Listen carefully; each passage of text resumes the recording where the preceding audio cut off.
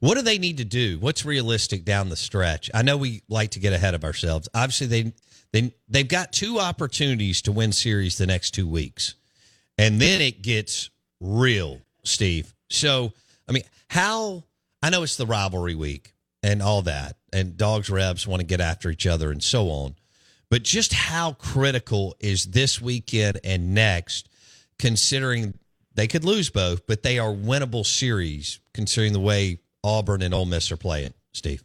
Yeah, you have to win these series. I mean, and we said this last week prior to the Alabama series. If they're going to make a move, it has to start now. Well, now it started. Can you keep it going? This is an Ole Miss team that's going to be desperate. They're going to throw everything they got at you. They're not going to quit. Absolutely not going to quit. So you're going to have to beat them. And then you start thinking about, what's next. You go to Auburn. Auburn, of course, tough weekend against A&M. Auburn is really challenged offensively, and so if they can go out there and throw strikes, you feel pretty good about the opportunity to win that series. Then you get ready to go to Tennessee, and that series, beginning of the year, we looked at and said, it's going to be a disaster. Tennessee is 5-7 right now. They have South Carolina and Vanderbilt coming up, I believe is correct, and so they could be at worst a 10-loss team by the time State gets there. And so now you start thinking, hey, maybe you can go up there and get a game because their starting pitching has not been as advertised, with the exception of maybe Dollander. Right. Bullpen is really good. And so if you're State, you can go up there and piece some things together. Maybe you can get a ball game. I don't think State's going to go up there and win that series. Despite the record, Tennessee is a very talented team, and they're going to be looking to get fat, trying to get back into the regional hosting discussion. And I think right now, if you had to call it, Tennessee is probably not hosting.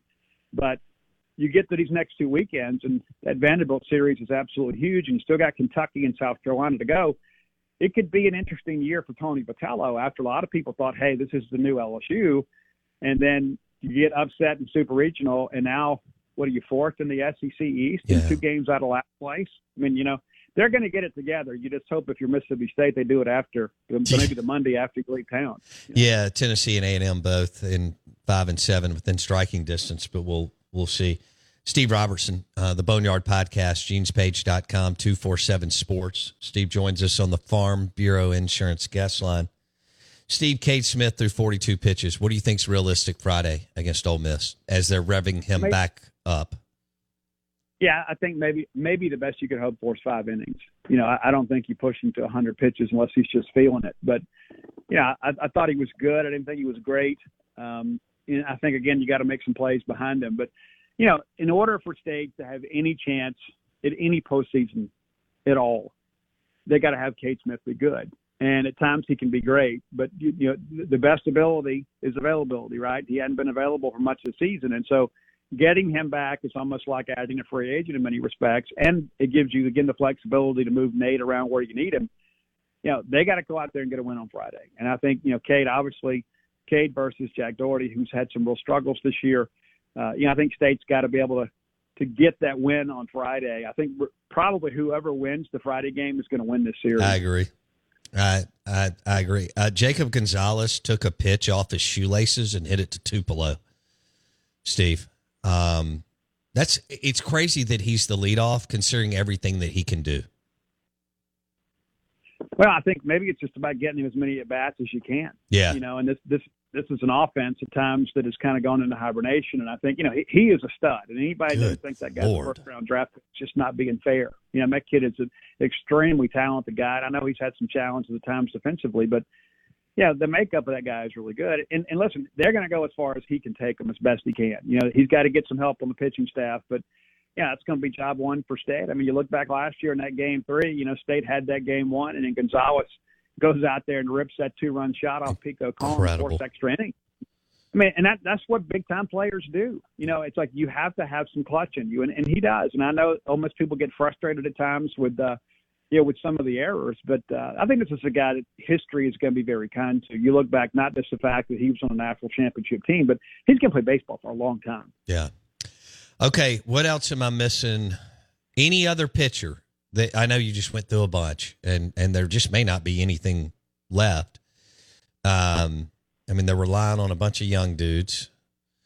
And does Holcomb have – does this guy – it seems like he's got some pretty damn good stuff. Like maybe he's close to turning the corner, Steve?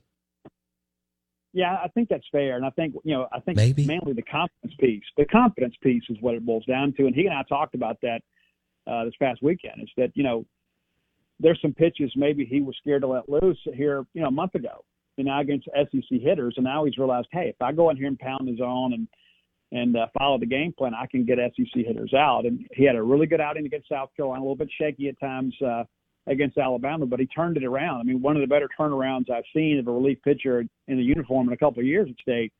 But they need him to continue to be that guy. And maybe you pair him up with Cade, and maybe you pair Nate up with Gart, and then you got to figure out what you're going to do on day 3. I don't know. Maybe if you don't push, the freshman back to game 3, just because of the fact that they'll be competing against the third best pitcher, and so maybe that makes it a more competitive game. But, it's been such a roller coaster with the starting rotation. I mean, it's not even the same group that you had at the beginning of the year. And, the fact that you're this late in the season still trying to figure that out and get things settled. I mean, it's not promising, but I think with Nate being the guy that he is, maybe he can give you a couple innings on Friday, maybe come back on Sunday and help you get a dub. But the reality of it is it can't just be Nate Dome. Somebody else is going to have to step up, whether it be Bradley Lofton or Gerangelo Sanjay or Evan Sierra or Brock Tapper. Somebody else has got to step up on this young freshman group and eat up some valuable innings in order for State to win this series and really make something out of the season.